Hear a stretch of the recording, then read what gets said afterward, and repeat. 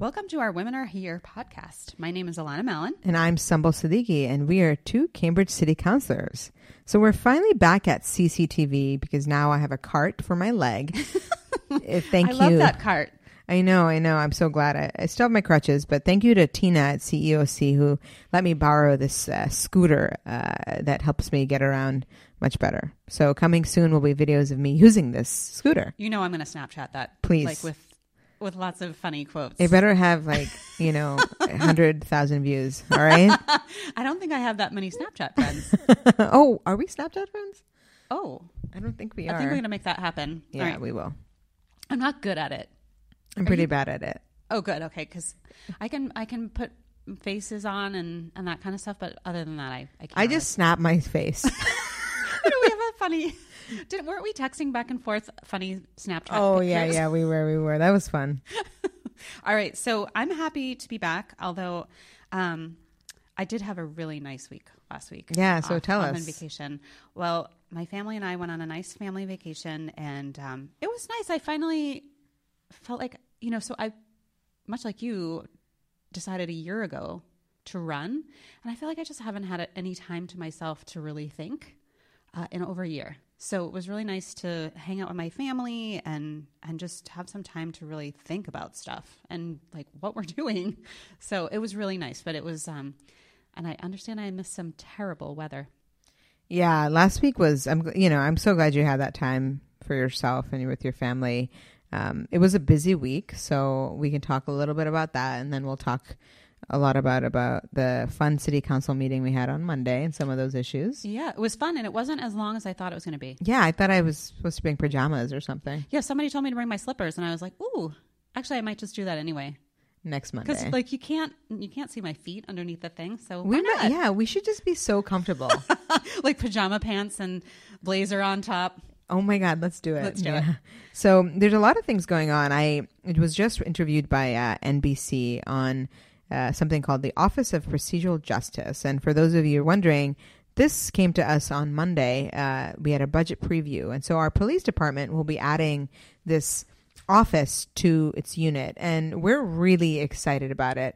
I know, Alanna, you made a comment during our meeting about it. And I've since talked to some of the Harvard Law students about it. And really the goal of it is to promote transparency, to talk about accountability, to really use a data-driven approach. Yeah, I think that's what's missing in so many of our conversations right now is this, where's the data that is showing us where we need to really be looking? And I just want to read a bit from the budget book about the Police Office of Procedural Justice. It's believed to be the first of its kind in the nation. The Office of Procedural Justice will focus on proactively monitoring data related to police-citizen interactions for indications of possible racial profiling or use of force incidents. And I think in light of what happened a couple of Friday nights ago with the Harvard student that was arrested on Mass Ave, I think this office is going to be more important than ever. It's something that's been in the works for a long time. Our police commissioner who came to us last August, actually, I just learned this recently that he did his dissertation in racial profiling in policing. So this is something that he's been interested in implementing here since he got here, and it will be part of next year's budget. And I really am looking forward to what this means. I feel like our police force is kind of nationally recognized for a lot of the things that we do, the social work and outreach. I think this will be adding another layer to that really important national profile. Yeah, I'm really excited about Commissioner Bard leading this work. He got here August 2017, and so this has been in the works since then. And he's taught graduate courses on procedural justice. He knows the data. I think in light of the incident that happened, there's an internal review happening. I think our police force is really committed overall to transparency, accountability, and introspection. And so I think this office will be a great addition to the unit. Yeah, I'm really looking forward to it. And I was saying Monday night that I'm really looking forward to having other cities copy what we do here. I think, if you look nationally around what's happening with race and police, it's clear that there do need to be these offices of procedural justice collecting that data and really figuring out where problem areas are. Yeah, and working with the community and having the community involved.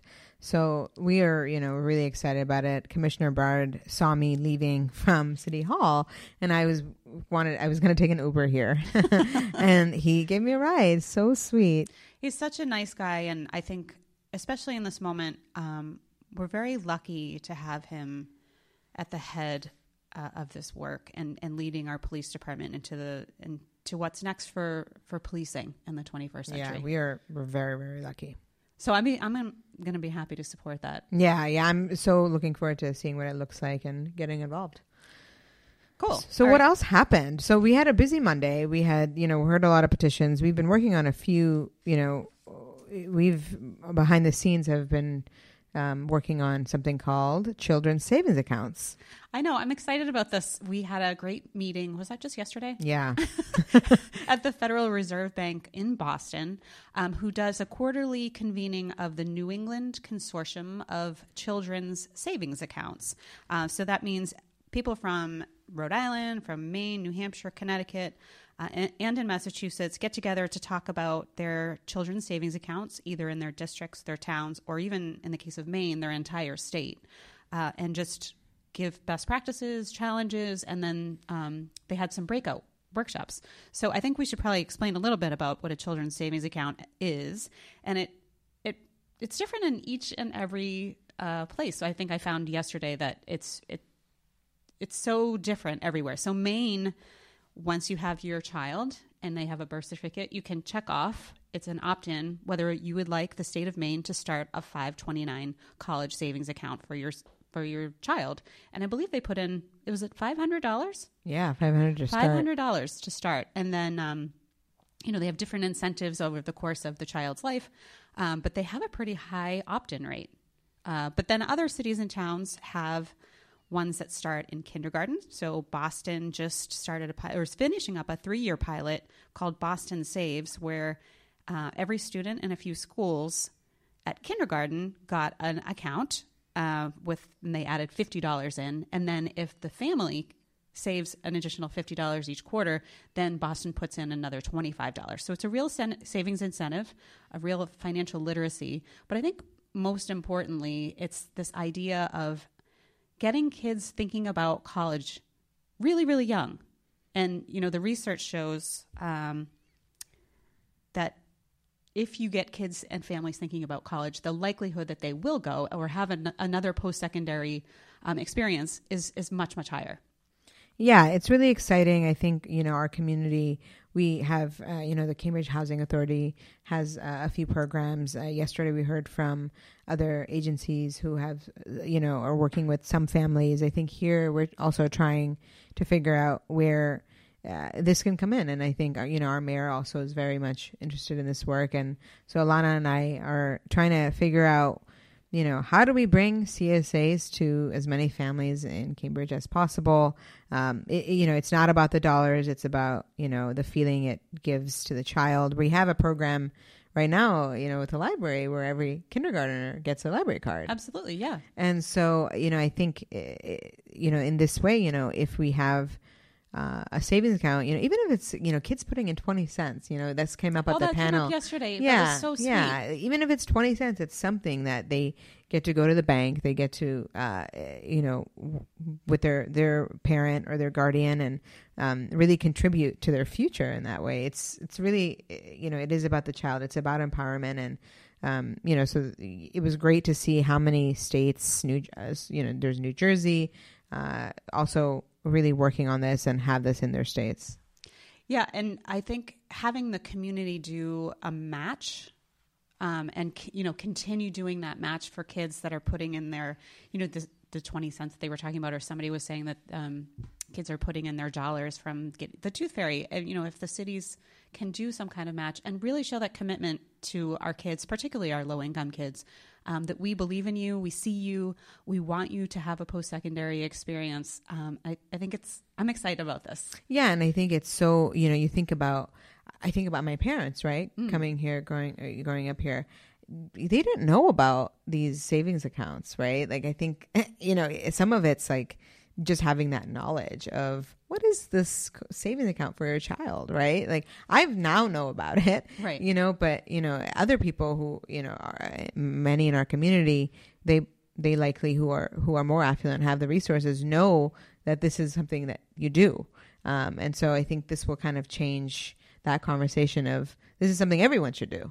Yeah, and I think when I think about myself growing up, a savings account was for people who had way more money and way more savings. Like I think my mom would never have thought of just putting $1 a week away. Like how embarrassing, like it would. So this is just a way to teach that financial literacy and get people up to speed on savings account and really start thinking about, what is your child and what are you going to do once you graduate from high school? Exactly. So this is exciting. We'll keep you posted. We're really excited to be working on this. So stay tuned. So this week on Monday, we also heard about a citizens petition. We received something called a flood plain overlay zoning amendment. And, any resident can file a petition if they get at least 10 signatures. It has to be received and dated by the city clerk, and it has 65 days from referral of petition for the planning board and the ordinance committee to hold a hearing. So this petition is really, it talks about flooding and climate change. There's particularly in Alewife. In Alewife, which is a real issue. We've had a lot of meetings about. A lot recently about the floodplain issue and the 2070 flooding and how we can have our developers and builders really prepare for this. Yeah, it's about, if you're building, let's do it in a way that this building lasts, right? And that's really important to me and you because, if we have families living in there, especially if they're going to be, a number of units that are affordable housing, we want these affordable housing units to stay. So this petition, there's a lot of questions around the petition. I think right now the next step is we're referring it to the ordinance and the planning board, and we will take it up in the ordinance and we'll really go through all of those details and think about, parking ratios. We'll think about setbacks. We'll have to have really difficult, but I think really needed conversations about the petition and what it could look like. So at that time, the petitioners will present and answer questions, and the council will then decide on changes to the zoning petition. So, I'm not sure when that's going to be, but probably in the next month or two that we'll schedule it. And once it passes that ordinance, if it passes, yep. Yeah, then it comes back to the city council for a final vote. And that meeting of the city council has to be within 90 days of the ordinance committee meeting. Yeah. And so just for those of you who aren't like living and eating and breathing zoning petitions. Yeah, like how rude. Well, let me back it up a little bit. So this petition was put in by a resident of West Cambridge named Doug Brown. So it's now going to be called the Brown petition. Is it? Okay. Yeah. Yeah. That's what people were saying on Monday night. And it is very long. It is very dense. And it has a lot of changes. And some of the things that we heard a lot of public comment on Monday night for people who were for it and for people who had concerns around it.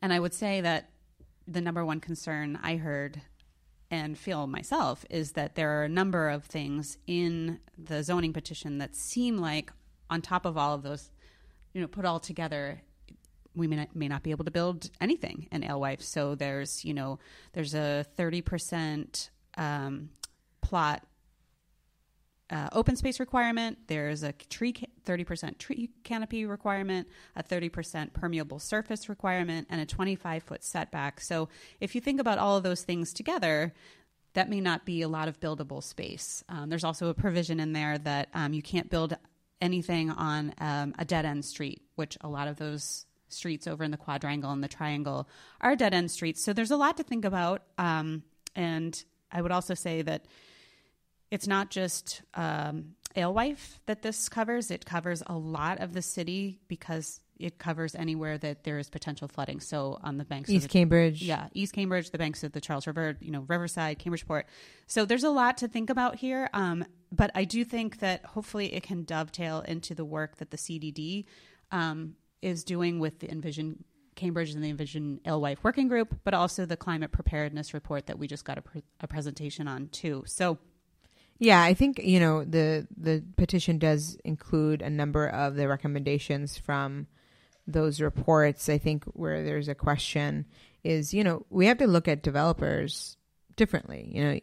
There's the big developers, right? And then these nonprofit developers. So I think some of these rules will fundamentally be harder for our nonprofit developers. What I was hopeful about is that the petitioners have said they're willing to work with our nonprofit developers. What I would be envisioning is, exemption for 100% affordable units, or any, this is getting technical, but there's 40B projects to make sure that we have some provisions in there that, that we are treating certain developers differently, because our nonprofit developers, as we know, really are struggle. They don't have the money that some of the big developers have, who are building in parts of, a lot of parts of LOI. So there's a lot of questions. I'm hopeful that perhaps this could be a really collaborative process. Yeah, and it was interesting because a Better Cambridge, who kind of mobilized, and lots of their members came to speak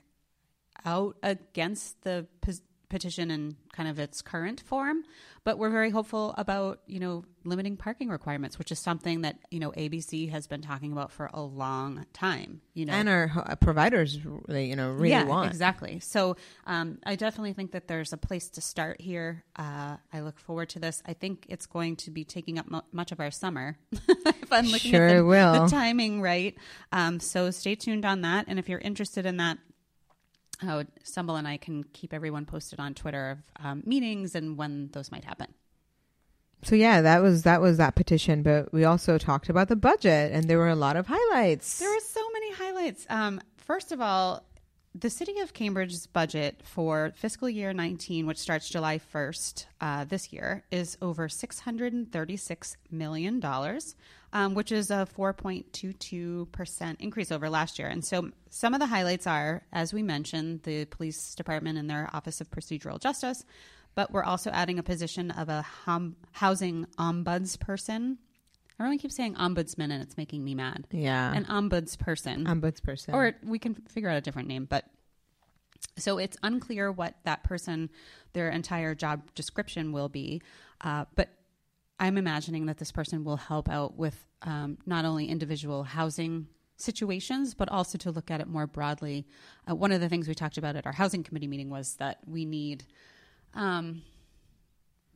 probably some place to collect data around who's buying up all our property, buying up all the property, but also in terms of Section 8 voucher holders, where are those trouble spots in terms of how are they being discriminated when, so we can really pinpoint some of these issues. So that's going to be happening. Also, the warming center that was happening at the senior center this year is going to be happening again next year. There's money in the budget, and they're going to be opening it for 4.5 months next year. So it will be expanded. And then some exciting early childhood education grants. So those are grants for low-income students to go to private preschools, which I can't remember the exact number, but we had some grants last year, and we're actually effectively doubling those grants. Yeah. So that's exciting. We also, we're currently in the budget, there's an allocation of $3.4 million towards affordable housing and preserving affordable housing. At that meeting, we passed an order to ask for $20 million.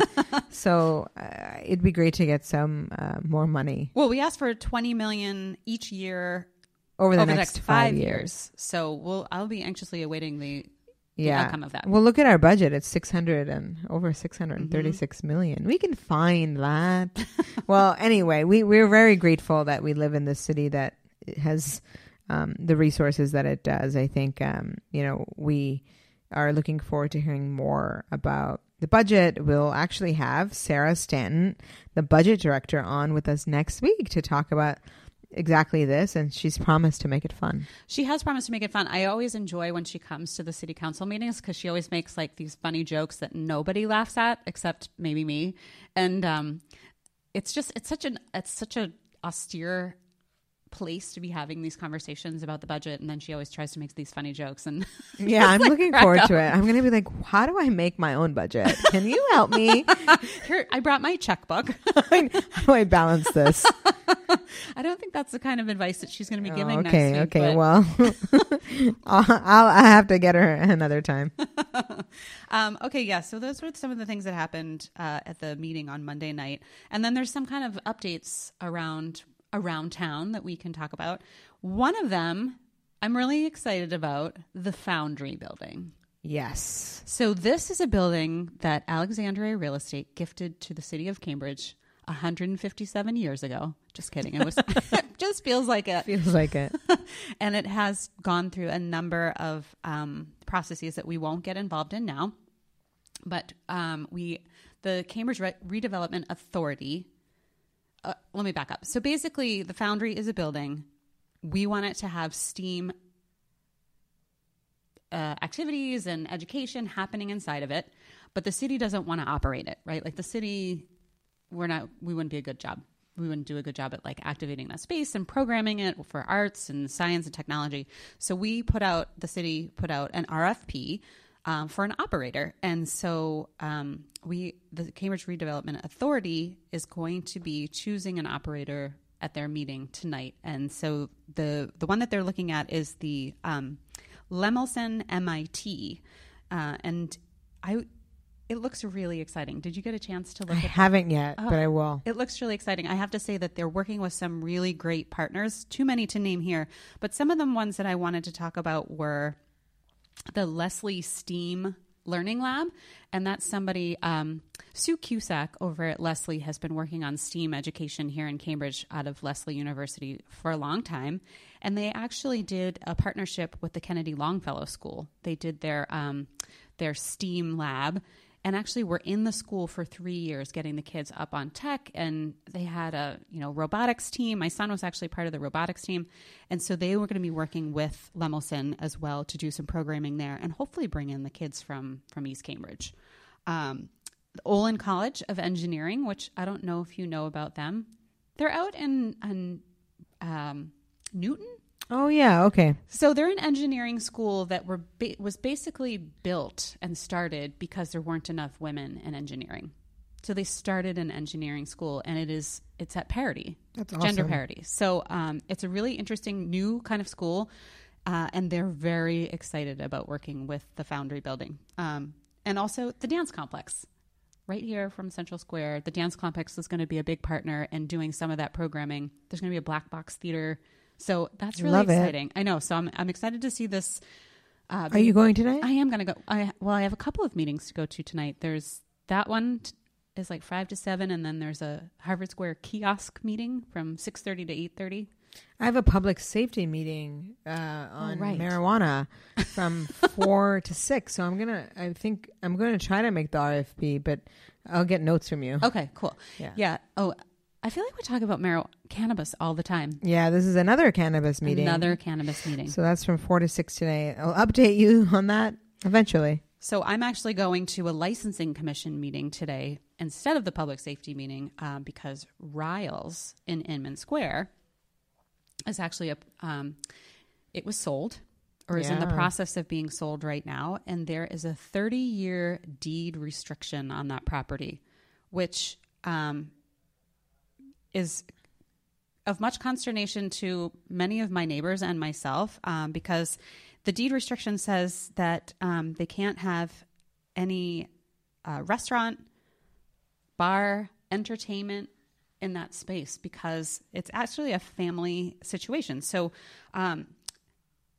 the family that owns Ryles actually owns S&S across the street. And this deed restriction was implemented 25 years ago in case of a future sale. So the intention was for the new establishment to never compete with S&S. And unfortunately for the Inman Square neighborhood, there's nothing illegal about having a non-compete clause like this. And there's a new buyer who, as I understand it, has not completed the sale and will only do so once they receive their package store license, which is happening today. That's the meeting I'll be going to today. The new buyer owns the liquor store on Cambridge Street in East Cambridge, and it's really nice. I've been there, and I understand the owners are very, very lovely people. I'm just not sure we need another package store in Inman Square. And I know the East Cambridge Business Association also has some concerns around this as well, and will be submitting a letter to the licensing board for today's meeting. And I just want to say, I know it's so frustrating for residents when they think that we aren't doing something. But the reality is, I've been talking to so many people. The mayor has been talking to so many people just to see if there's anything that we can do. But it seems like we're not doing anything, and we're really working behind the scenes a lot of these times to do stuff. And I think that's one of the hardest parts of this job, is striking that balance of like telling people what we're doing, but also working behind the scenes and building those relationships and trying to figure out how to best manage each situation. Yeah, it's difficult. I've talked to some neighbors as well, and they had the potential new owner come to one of their meetings, and they think he's a nice guy, but again, to your point of, do we need another package store? And on Prospect Street, right next to All Star Pizza, there is another liquor store. I actually that's the one I go to. Yeah, I really like that one. I've heard it's great, and it's great. They have everything. Yeah, and I think they have all the rosé. Just right. FYI. Noted. So I think it's it could compete with that business. And legally, you're right. Non-complete clauses. I've drafted these a ton of times. Right. It's legally from our as a city council, there's not much we can do here. There's probably nothing we can do except for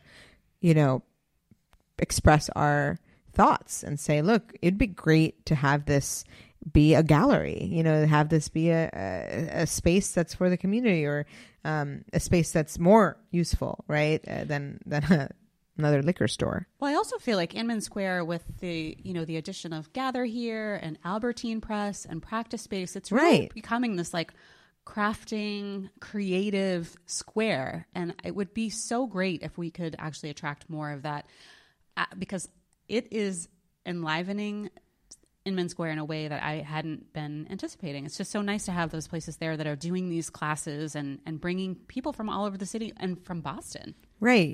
We should make it a cultural district, right? Like it's so fun. It's like the restaurants. Like I love the maker space. It's great. So anyway, it's difficult. So I'm curious about how that will go. Well, I'll keep you posted. Yeah, please. I'll text you me while you're at the public safety. Yes, you can text me about cannabis, and I'll text you about booze. And so, one of the things that's happening this weekend, starting the Affordable Housing Week of Action. So, this Saturday is going to be the Fair and Affordable Housing open house at the high school. So that's from 11 to 1. And there's going to actually be a lot of stuff. There's a lot of stuff happening. I would say that next Wednesday night, a week from today, there's going to be a panel discussion and a book discussion of the book Evicted. And I think we talked about this last time on our podcast, but we'll definitely, I think there's going to be some speakers, and it's going to be held at City Hall now. Oh, great. Yeah. So more please to come on that. Read the book and come. Well, reread the book. Yeah. And definitely come, even if you hadn't read it, because I think it's important to really understand what our tenants are really facing right now in these times of just easy evictions. Happens all the time. Happens every day.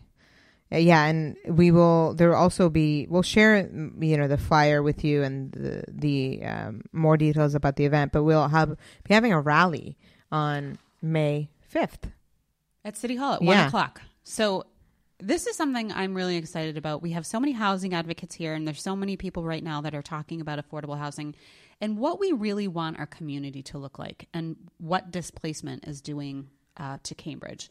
And it would really be so great if everyone showed up and really showed their support for keeping our diverse community, keeping our housing affordable, and making sure that we kind of stop this displacement that's happening, or do what we need to do to try to stop the displacement. So yeah, please come. We'll talk about it again really briefly next week on our podcast, but we're really excited about the rally. Another thing that's happening this weekend, it's Harvard University's Arts First Festival, and it's running from Thursday, April 26th. Tomorrow. Tomorrow. Wow, Thursday. Oh, it's almost Friday, thank God. Through Sunday. And so there's going to be a lot of performing artists. There's going to be visual art, over 100 people live performing. So is that the one where they have all the dancing on the Science Center I think so. Well, that is the most fun thing ever. Yeah, there's going to be a lot of students and faculty. There's a lot of, I think half of the Harvard students participate in the festival each spring. Wow. So it's free of charge. Hit it up. Hit it up. Totally. And, then there's also a few other events happening. There's a thing called Kids, Bugs, and Arts. There's workshops happening this weekend for young children. That's at Magazine Beach. There's one at Dennehy. It's on the Cambridge calendar. Definitely check it out. It seems fun. That does seem fun. What's the weather supposed to be like this weekend? Do you know? Oh, I didn't check. Oh, man. I hope it's good. It's supposed to be nice tomorrow and Friday. I just wasn't sure. Hopefully it'll be nice for this because kids, bugs, and art, that seems like something fun that... Yeah, I really wanted to end on that note because kids, bugs, and art. How fun is it to say that? But can I just say, I know you want to end on that, but I just was reminded of that. I watched that Shape of Water on the plane. What did you think? I don't think I liked it. Oh my God, we can't be friends. I know. I was watching it the whole time thinking, I just don't think that I like this. And then it reminded me that you like shows about love and friends. And I tend to love shows about serial killers and cults. So I just started watching that Wild Wild Country about the cult out in Oregon. You have to watch everyone. Rajneesh. Oh my God. Everyone, please stop whatever you're doing right now and just go to Netflix and watch Wild Wild Country. Forget about your kids, picking them up. Just watch. Your jobs and whatever. Have you started watching? I have. Well, how far are you in? I'm on the second episode. Okay, so the second episode, you're like, what's wrong with these people? Like, leave them alone. They're like a nice cult. They're building housing. Who cares? Leave them alone. And then at the end of the second one, you'll be like, oh my God. It turns so dark. So fast. I'm excited. It's amazing. I have one left. Ooh, yeah. So yeah, we have different tastes, but look at us getting along, and doing this podcast. Opposites attract. Opposites attract. So we will see you next week. We've got a lot going on. Obviously, we have a lot going on today that we'll report back next week. And we look forward to having you back with us. Yeah, have a great weekend. Have a great weekend. And if you'd like to follow us on Twitter, we're going to post some of the issues that we talked about tonight. I'm at A.M. Mallon, Mallon. I'm at Sumbul, SUMBULSIDD. And if you haven't downloaded our podcast, go ahead and do so. And that way you never miss an episode. And please feel free to share this with friends that you think might be interested in what's going on in Cambridge and our differential movie and show tastes. Yes, please. Thank you. Thanks. Bye.